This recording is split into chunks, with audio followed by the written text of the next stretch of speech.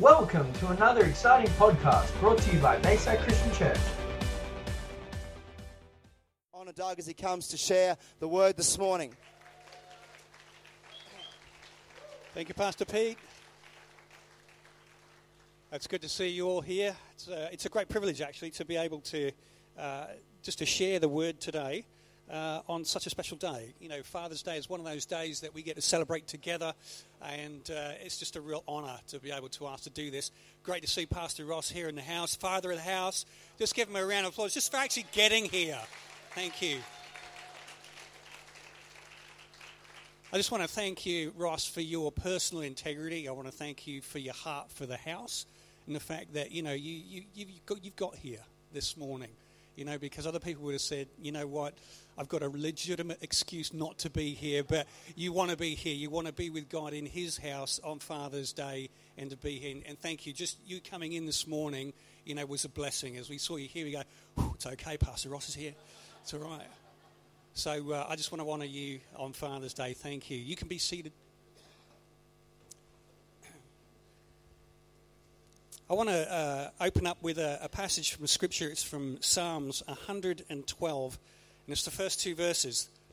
The whole Psalm's actually really good, so you can go home and read the whole thing, but I just want to read out the first two verses. Starts out, praise the Lord.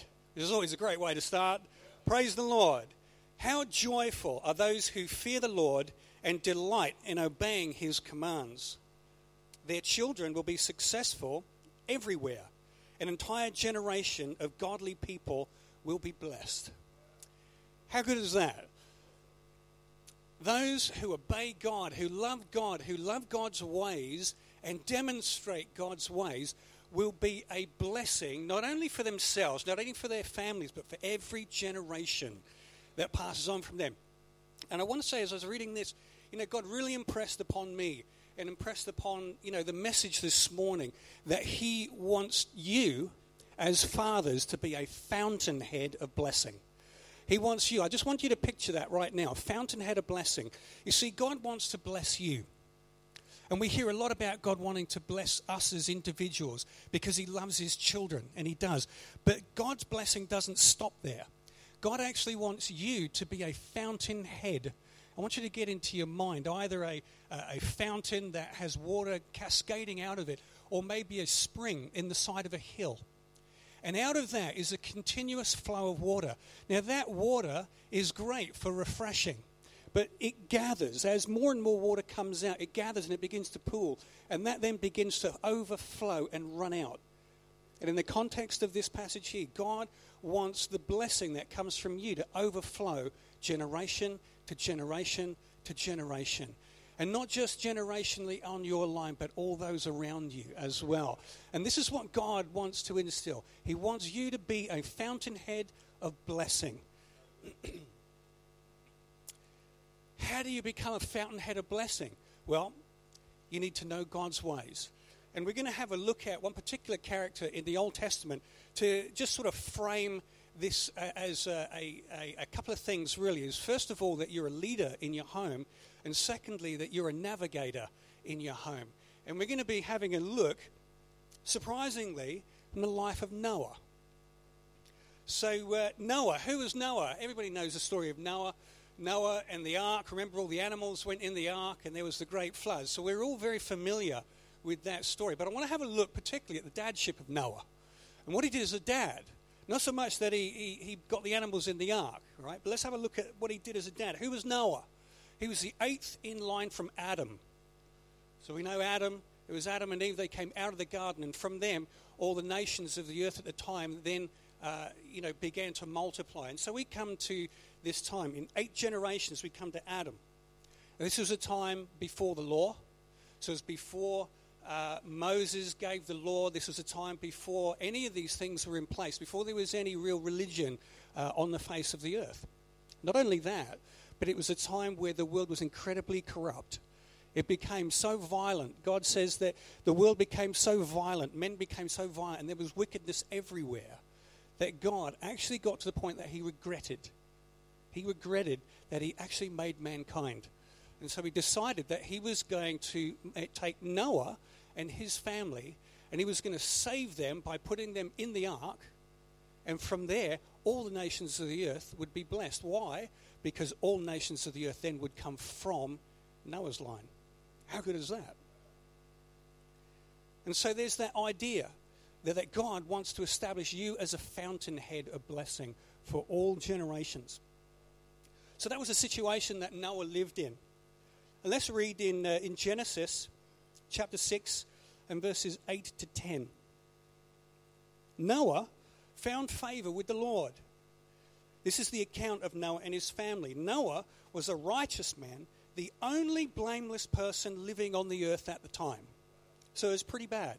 The situation that Noah was living in, the culture, the environment, the people he was living among, it was a pretty dire situation. And he walked in close fellowship with God.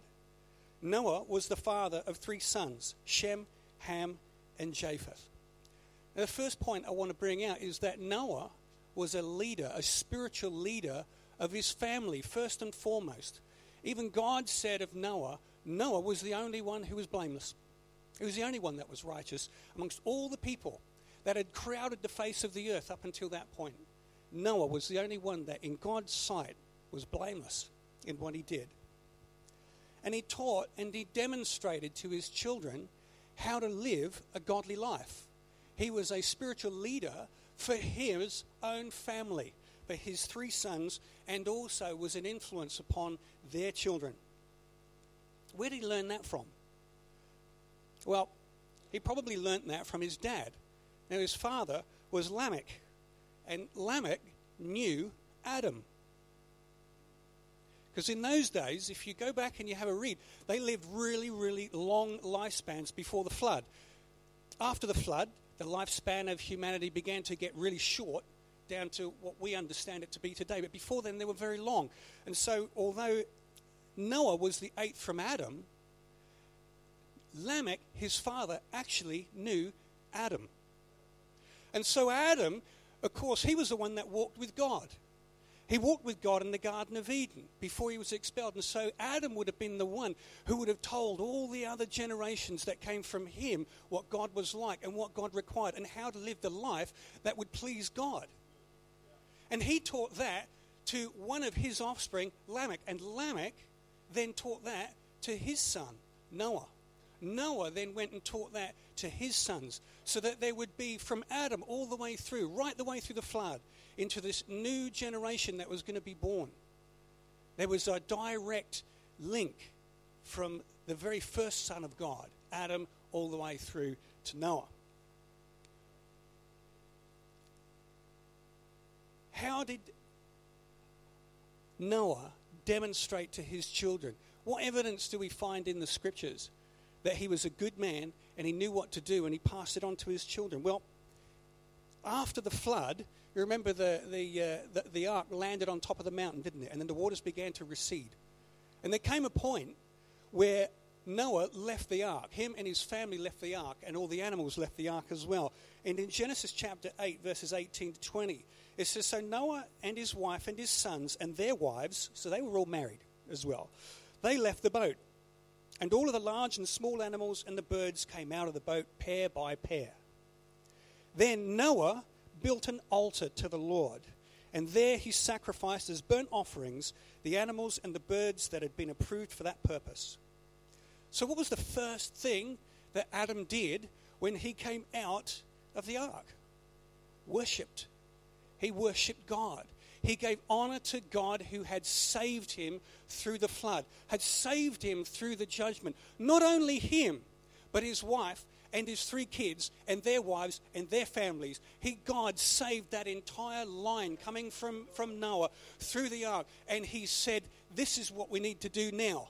We need to worship God. So he built an altar. And how did he know what to do? How did he know how to build the sacrifices before the Lord? Because Adam told him what to do. And Adam told his father, and his father told him.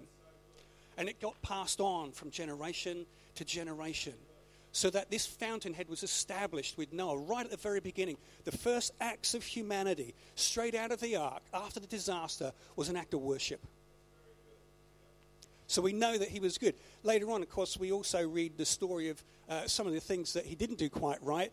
But his children, 2 of his children knew the right thing to do. Remember where he was laying down and he was uncovered, and 2 of his sons went and got a sheet and they walked backwards to cover him up. That was a righteous act. So his children knew.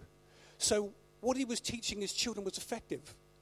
He taught them how to be righteous. He taught them how to live. He was a spiritual leader in his home, and we see the evidence of that in his children. They started doing the right things too. So Noah taught his children some good spiritual habits.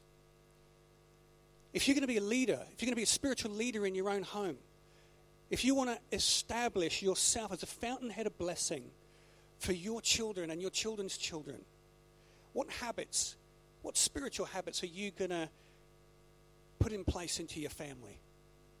Some of you might already say grace before meals. That's a great habit to have because it's a time where the whole family gathers around. If your family gathers around the TV at meal times, turn it off. Get back around the table. Get back around the table and start fellowshipping. Start actually talking to one another over the table rather than through a telephone or, texting one another or something like that. Just turn the TV off. Turn off all those other distractions and spend time around a table.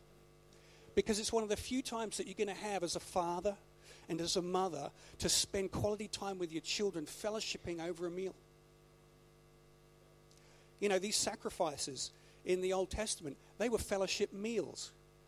They didn't just kill an animal and that was the end of it. They killed the animal. They offered the parts to God that he wanted, that he required. And then God said, the rest of it, you're going to sit down and you're going to eat in my presence.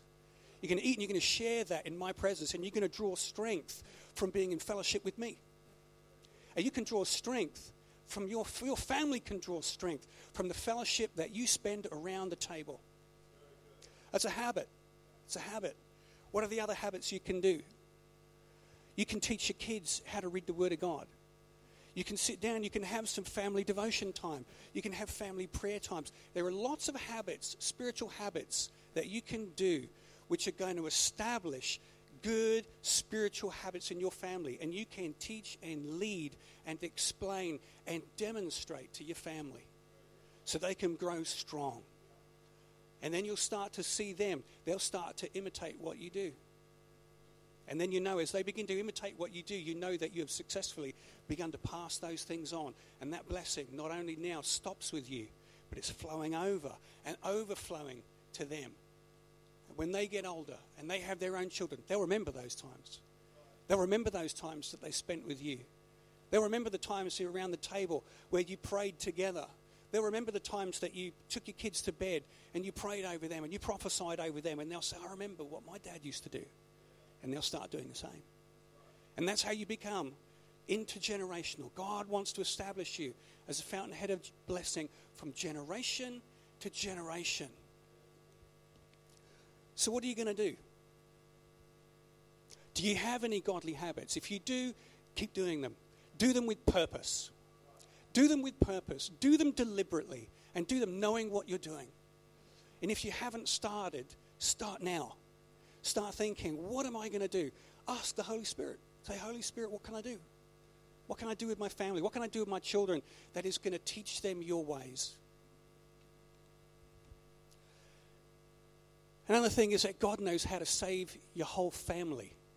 Now, this is really important because, you might be the first person in your family. You might be, as a dad, the first one in your whole family who's come to know the Lord. And the others might be far from the Lord. But God gives a promise in his word that not only is he interested in your salvation, but he's interested in the salvation of your entire family. In Genesis 6 and verse 18, but I will confirm my covenant with you. So God made promises to Noah. He said, I'll confirm my covenant with you. So enter the boat, and your wife and your sons and their wives. Now, the ark, we understand, is a type of Jesus. The ark was a boat. It's a lifeboat. Jesus is our lifeboat. And when we come to know Jesus, we get into him. That's what baptism is. We're baptized into Jesus. We're put into the boat. And we're saved. And what does God say? He says, I don't want just you, Noah. I want your wife, I want your children, and I want their wives and their children to come into the boat as well. God made room for Noah and his whole family to be saved. And I want you to know that God wants your whole family saved. He doesn't want to just save one person out of a family. He wants the entire family saved. He wants your children saved. He wants your children's children saved. Why? Because he wants you to be a blessing from generation to generation. You are a gatekeeper for your generations. Everybody that comes from you, the things you do, the things you say, the way you behave, the things that you deliberately make a choice to do will become a generation of blessing and generation to generation. And you know what? We don't just see that in the Old Testament. We don't just see the fact that God wants to save your whole family just from that picture of Noah. This is a really powerful promise, and you need to grab a hold of this, particularly if your children or your children's children aren't saved yet. You need to grab a hold of this because this is a promise for you. Acts 11, 13 and 14. This is a story from Peter. And Peter goes to Cornelius. Cornelius was a Gentile. At that time, Gentiles weren't even included in the saved. At that time, this was where they only thought that it was only Jews that could be saved. If you had to be a Jew to become a Christian. So this is very, very early on in the early church. And Peter is the one that gets the command to go and talk to Cornelius. And this is Peter recalling to the council in Jerusalem what exactly happened. In verse 13, he told us how an angel appeared to him in his home and had told him, send messengers to Joppa and summon a man named Simon Peter. He will tell you how you and everyone in your household can be saved. This is a New Testament principle as well as an Old Testament principle. God wants your whole family saved, not just you. Well, that's all very good, isn't it? But you know what? That's not the only place in the New Testament where it speaks about family salvation or household salvation as well. Remember, Paul and Silas were in the jail, and there was an earthquake, and the gates of the jail fell off, and everybody in the jail was sprung free. And the jailer came in and thought, oh no, everybody's escaping. I can fall on my sword and kill myself. And Peter shouts out, don't kill yourself, we're all here and everybody's safe. So the jailer replied to Paul and said, what must I do to be saved? And this was Paul's reply. Believe in the Lord Jesus Christ and you will be saved along with everyone in your household. So God is interested in household salvation. He wants everybody in your house to be saved. And you need to hold on to that. You need to hold on to that as a promise. That is what God's desire is. Now, Paul spent time with the whole family and led them all to Jesus. Peter spent time with the whole of Cornelius' house and led them to Jesus. Noah took his whole family into the ark and they were saved. So you need to know that God wants everybody in your household to be saved.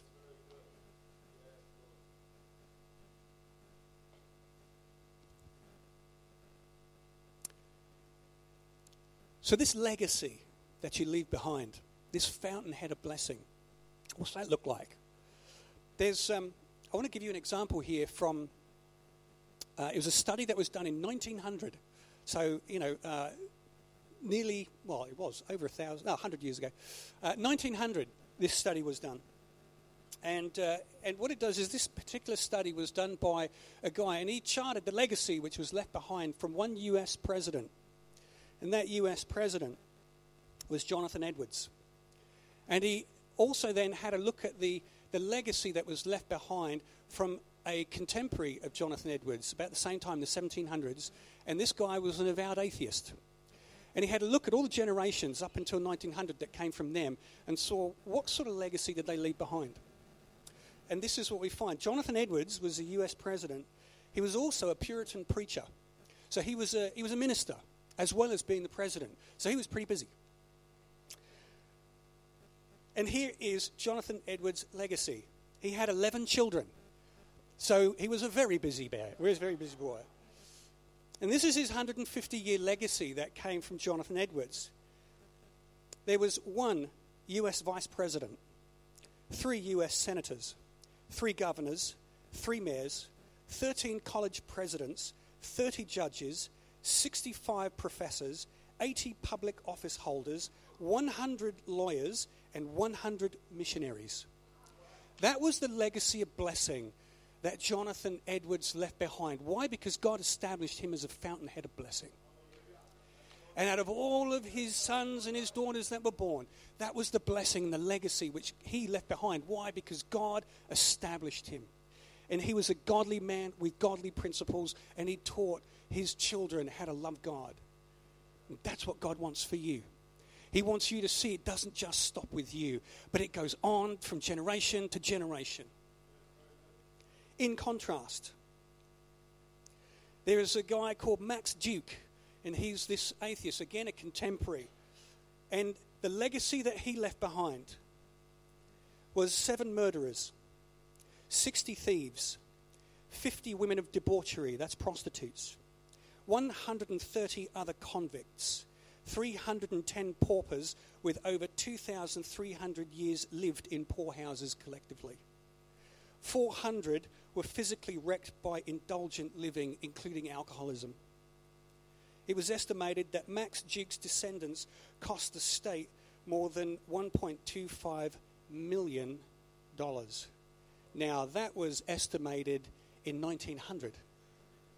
That's not by today's standards. I converted that because I'm that good at maths. Not. You can Google these kind of things.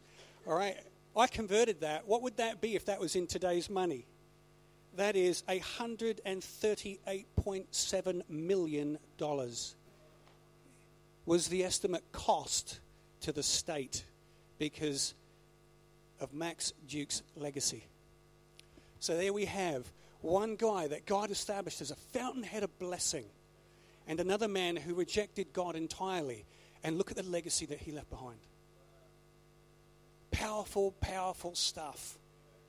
God wants to establish you and establish your children and establish your children's children, because God loves intergenerationally, loves your line, loves you so much that he's going to save your offspring.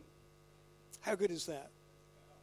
Never underestimate the power of what God wants to do through your life, because the things that you do today, the things that you establish today in your family, with your children, they will endure, because God will see to it that they endure. God is a God that blesses, blesses, and blesses. So you're a leader in your family. Just consider, what kind of habits, what kind of good spiritual habits am I going to lead my family with? You're also a navigator for your family. You know, being a leader isn't easy, especially when you don't know what to do. All right? Because when we become fathers, it's not like you go through a training course. You know, you kind of just find out one day, hey, you know what, I'm a father. You get a little bit of, about 9 months worth of advance warning. But, you know, I read books on how to be a dad, and they kind of gave me some great skills. In fact, I reckon that I thought I was a better dad before I had kids than after I became kids. Because as soon as I got kids, I found out that they don't actually follow the same rule books that I read.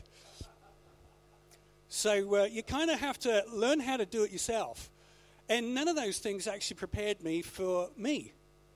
How I was going to be as a dad, how I was going to be with my kids. You know, every father has to learn that stuff, for yourself. It's a great place of discovery. And you've got to discover your own unique dadness, through it all. Because, you can read books and they're great for getting some ideas and some things to do. But at the end of the day, your kids are your kids and you are you. And there's a unique combination that happens in every single family. And you're just going to have to find that out for yourself. But, God wants to help you with that too. God wants to give you a strategy in order to do that. And you know what? God gave Noah a strategy. God gave Noah a plan. He said, this is how you're going to build the ark. This is what you're going to do. And he gave him all the plans of what he needed to do. Gave him the blueprint. Gave him a strategy for life. And Noah built that ark, and his family was saved. In Amos 3:7, It says, indeed, the sovereign Lord never does anything until he reveals his plans to his servants, the prophets. And you are not servants. You are sons. You are the sons of God. So if God will reveal to his servants, the prophets, his plans beforehand, how much more so is God going to share with his sons a strategy for your life, a strategy for your family, so that you can help navigate. Remember, Noah was living in a perverse and wicked generation, far, far worse than ours. And God gave him a strategy. And God will give you a strategy as well. And I'm going to close by sharing one last thing with you about a strategy that God gave me for my family. We went on a family camp maybe 3 years ago with life groups. We went on a young families life group camp to Gympie. And there we handed out some objects. And over the course of the weekend, we said, you know what, this is just like a prophetic symbol for your family. I want you to go away and want you to seek God about a word for your family. And our one was a kookaburra. And so Becky and I, we prayed together and we prayed as a family. And what we found out was that the Holy Spirit was saying to us, you need to laugh more. You need to laugh more. And, because we had some challenges. I had just started to do my college at the time, so, I was working full-time at the time as well as doing college in the evening. We were going through some family issues as well that we were working through. And you know what? We had just forgotten how to laugh. And something as simple as that is God gave us just a small symbol and said, here's a strategy for your life. Laugh more. Laugh more. Just recently, again, so that was about 3 years ago. Just recently, I've done another one of those personal spiritual inventories about where I am right now and the sort of some of the things that I'm doing well, some of the things I'm not doing well. And, one of the things that I have let slip are the relationships in my family. And working through those things and praying about those things, God gave me another strategy. And he said, you need to make sure that you spend time doing fun things with your family. And you know what? It wasn't until I was talking to Becky earlier on this week that she reminded me that 3 years ago, God gave me that strategy, laugh more. And I missed it. I didn't take enough notice of it. And I didn't laugh enough with my family. And 3 years down the track, God tells me again, gives me grace again, and says, you need to do more fun things with your family. And I thank God for that. You ever heard of coin clipping? Coin clipping. It's what they used to do in the olden days when coins were made out of real gold, real silver. People used to get hold of those. They get a sovereign or they would get a threepenny bit, and they would get a chisel or something on that, and they would clip little bits off of the coins. All right? And they would use the gold or they would use the silver, and they would stash that away, and so they'd get another one. They'd clip another bit off. What happens is that the coin becomes devalued when you do that. And I had gotten so busy with my life, so busy with doing, some right things. So they weren't wrong things. They were all good things to do. But I'd gotten so busy with them that what happened is I was beginning to clip away the edges of my family life. Beginning to take little bits of time here and little bits of time there and stashing those things away. And the value of my family has been clipped because I never paid enough time and attention to have fun with my family. Simple strategy. But one that was necessary for me, and that was one that God gave me for my family. And God will give one to you. You ask him, you pray with your wife. You get before God, and God will give you a strategy so that you can not only be a leader in your life and in your family, but you can also be the navigator for your family. And God will help you to navigate whatever storms come your way, whatever floods, whatever things are happening in your life, whatever situation you find yourself in. God will give you a strategy because he wants to save not only you, but your whole family and every generation that proceeds from you. So why don't we have the band back now?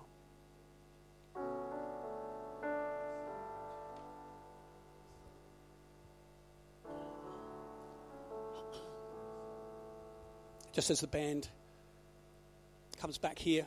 You know, the kind of families that we have these days, they're not, we don't live in a generation these days where, you know, we can say that a family is a husband, a wife, and 2.5 kids. That actually isn't the majority of our realities anymore. The fact of the matter is that we have dads who've been estranged from their kids. They don't have contact with their kids anymore because of marriage breakup, or perhaps they weren't married in the first place. And we have other people who, you know, sort of, they've got kids from a previous marriage and they get married to somebody else. And they now find that they have two sets of kids. You know, and so we find ourselves, the reality of family life today and the reality of being a dad today is actually a lot more complicated than our traditional view of husband and wife. Much more complicated. And as I was praying this morning, you know, you might be thinking there, well, that's okay for you. You've got a wife and your 3 kids are sitting here, but that's not my situation. I don't have contact with my kids anymore. And I sat down this morning as I was praying and I asked Jesus, I said, Jesus, what do you want to say to the fathers, to the dads who maybe don't have contact or have lost contact with their kids? And straight away, Jesus replied, and he said, your kids aren't lost. He said, your kids aren't lost. And I want you to take that home, because you see, being a fountainhead of blessing is a spiritual thing. It doesn't necessarily require you to have contact with your kids. You may not have contact very often, or you may have zero contact with them. But nevertheless, by faith, you can still be a fountainhead of blessing for your children. Because God will see to it that blessing flows to them, because they are your offspring. Because you have found favor in God's eyes, they have found favor in God's eyes too. And then I asked Jesus, I said, what word have you got for those families who are now blended families, who maybe have, you know, adopted children or children that weren't naturally theirs, but they're now in a family situation where they have somebody else's children to look after. And this is what Jesus said to me about you. He said that my grace is going to increase your fountain so that it will spread out and flow over to them as well, because all are included. So you can take heart that even though, you know, you're living in a house with somebody else's children, they're your children, because the blessing that flows out from you flows out and over them as well. You know, every single person who's sitting here is an adopted child of God. We're all adopted in the kingdom. Jesus was the only one born of the Father. Every single one of us came into that family. And yet he does not withhold one blessing from you that he gave to Jesus. Everything that he gave to Jesus, he gives to you as well. And this fountainhead of blessing can flow to you and your adopted children and anyone who comes under the shadow of your wing. Why don't we stand? Stay tuned for another exciting podcast brought to you by Bayside Christian Church.